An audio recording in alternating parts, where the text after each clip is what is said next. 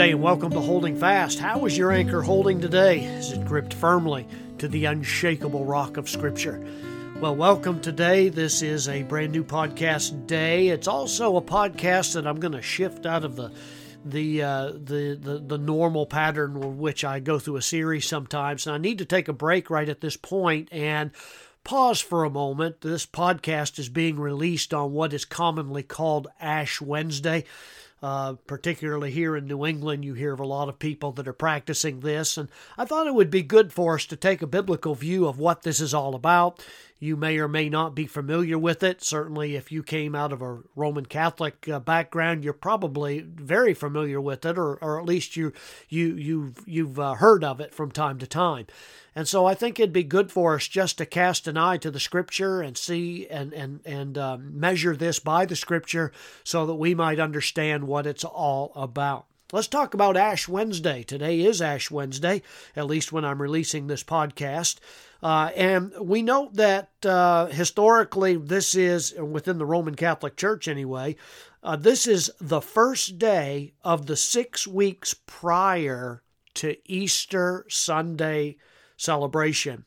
Now, let me say that again. It is the first day of 6 weeks just before the day of Easter.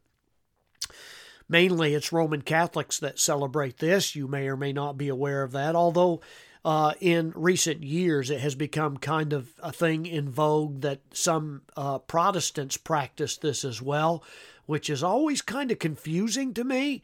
And it's probably because they really don't understand what it's all about. And so that's another reason for doing this podcast. There are some Protestant denominations that celebrate it annually. Oftentimes what you would do is you would go to the front of the sanctuary, and the priest in the Roman church, or maybe the pastor in the Protestant church, would draw a cross on your forehead with some ashes.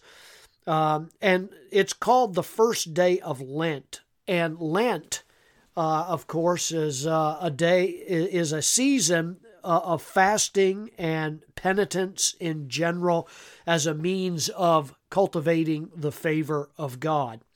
I think the intentions for many people on Ash Wednesday are real. They, I think, are good-hearted about what they're trying to do. But I hope we understand today that you can search the Bible from cover to cover and you'll never find any mention of Lent or any explicit, teaching about what it stands for. And actually, if we really want to be clear on this, the Bible explicitly prohibits some of the ritualistic behavior of Ash Wednesday. That's why I don't practice that, and most Protestants, if they're faithful to their Bible. So, Ash Wednesday, the purpose of it is to kick off the first day of Lent by painting this cross of ashes on your forehead. And I think, quite frankly, that this practice contradicts the biblical design for what fasting is all about. Because Lent is supposed to be a time of fasting, a time of giving up certain luxuries that you have in life. And I'll talk about that in just a moment. But do you remember what the Lord said in Matthew chapter 6? Basically, our Lord was teaching His disciples, and He gave them some important principles regarding this Christian discipline of fasting. Jesus said in Matthew chapter 6 and verse 16, He said, "Moreover, when ye fast, be not as the hypocrites of a sad countenance, for they disfigure their faces, that they may appear unto men to fast. Verily I say unto you, they have their reward. But thou," meaning you individually, "when thou fastest, anoint thine head and wash thy face, that thou appear not unto men to fast, but unto thy Father which is in secret, and thy Father which seeth in secret shall reward thee openly." So essentially, this is what I've taught also for many years from our own pulpit, and that is that fasting is not to be a public or corporate thing that the entire church body engages in, but rather fasting is a spiritual Christian discipline that is primarily designed for you as an individual to abstain from the nourishment of a meal and take that time instead to go before the Lord and to, in private, bare your soul and be transparent with Him and cry out to Him and lay before Him a matter of great concern to you, whatever that matter might be.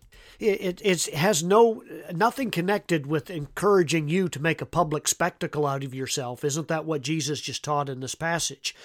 That it wasn't a mainstream thing where you would go around and display the fact that you're fasting and you're sad and you're broken and you have a real burden and heaviness on your shoulder, and so you're fasting and you want the entire world to know about it. Because in fact, the way the Roman Church practices this and some Protestant churches, you do become a spectacle. It becomes a public observance of something in your life, and it's really an affront to that private time that you ought to have with the Lord. And so it was common for the Pharisees to practice that righteousness before everybody that would see them, because they were not even regenerate. But true believers who are practicing fasting, and that's certainly a legitimate practice today, but you're doing so and you know that you have no self-righteousness, but you're coming before the Lord because of this heaviness that's on your heart, and you want to share your circumstances with the Lord and cry out to Him. And so this has more, the common practice today of Ash Wednesday is something that's just not in accord with what the Bible teaches regarding the biblical Christian discipline of fasting and of setting aside that time so that only God knows the concern and the brokenness in your heart. The time that I would normally be having a meal and nourishing my body, I abstain from in order to go to the Lord during that time and share with Him how heavy this is and how much I need Him to intercede on my behalf. And it's not for the entire world to see and try to display my own self-righteousness in my works. This is what Jesus is emphasizing. Now, also, don't misunderstand here. The Lord is not prohibiting the observance of a special day or something of that nature, even when it's not explicitly told. We're not explicitly told to do that in the Scripture. But it is telling us to avoid any ritualistic practice that may be the appearance of our trying to, by our good works, get any favor with God. And by and large, that's exactly what Lent is all about. And so that's how it's developed to this day, that every February or March, depending on the calendar, Ash Wednesday kicks off the first day of Lent. And it is a time of 6 weeks where you're grieving and remorseful over your sin. It is observed by the Eastern Orthodox and Anglicans and some High Church Lutherans and Methodists. And in recent years, some others have adopted it. But let me just suggest to you in closing today, there are several reasons why I believe that this is not in keeping with what Scripture teaches.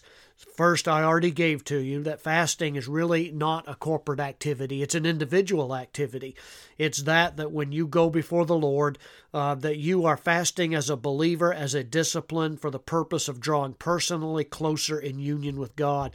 I would suggest to you also, fasting is not going to gain you any favor with God. This goes hand in hand with works righteousness.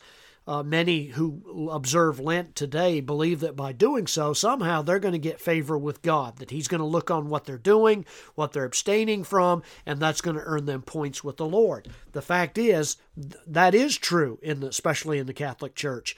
But the tradition has crept into also some evangelical circles as well. So I would encourage you that this is not the case. There's only one way to gain favor with God, and that is to be covered by the shed blood of Jesus Christ and forgiven, turning from your unrighteous works and turning to Christ alone. That's the only thing sufficient to forgive you.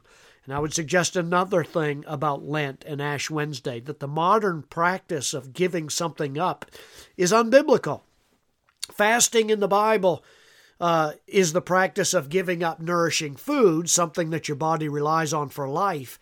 The practice of giving up something necessary and life-sustaining really does cause us to focus on God and rely on Him entirely. Now, it is commendable that we would give up certain luxuries or things that, that's what Lent is practiced on most of the time.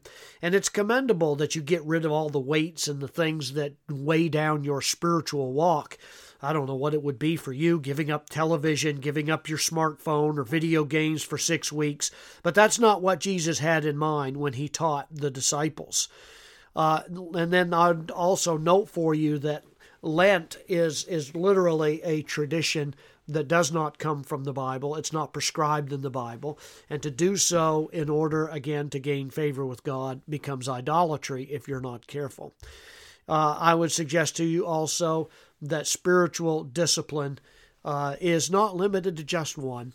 There are some people that they religiously keep the season of Lent, but yet the rest of the year they live in complete unconfessed circumstances of their sin. You can't just practice this kind of fasting 6 months out of the year and it'd be all that you do for the 12 months. And so I want to encourage you to practice the spirit of what we're talking about today. We are called to continually, steadfastly in prayer and thanksgiving, according to Colossians chapter 4, verse 2, to devote our entire lives to God at all times. You remember that's what the Apostle Paul said in Galatians chapter 2 and verse 20. I've been crucified with Christ. Nevertheless I live. Yet not I, but Christ liveth in me. And the life which I now live in the flesh, I live by the faith of the Son of God who loved me and gave himself for me. That's the kind of surrender that God is looking for. So in this season of Lent, in this season where oftentimes people are saying this is a 6-week time for me to have remorse and brokenness over my sin, let's make that a daily occurrence where we're always sensitive to the moving of the Holy Spirit in our hearts. And I want to encourage you that that's what it's all about. Fasting is not a means of finding favor with God. It is a means of saying, I know that I only have favor through the Lord Jesus Christ. And Lord, this is a heavy weight that's on me. I want to confess my sin and come back to you. And I want to walk in obedience to your word. That's what every believer ought to be, how they ought to be living their life. God bless you today. Walk in obedience to him. You don't need ashes to be obedient. You just need broken repentance. God bless you. Walk with Christ.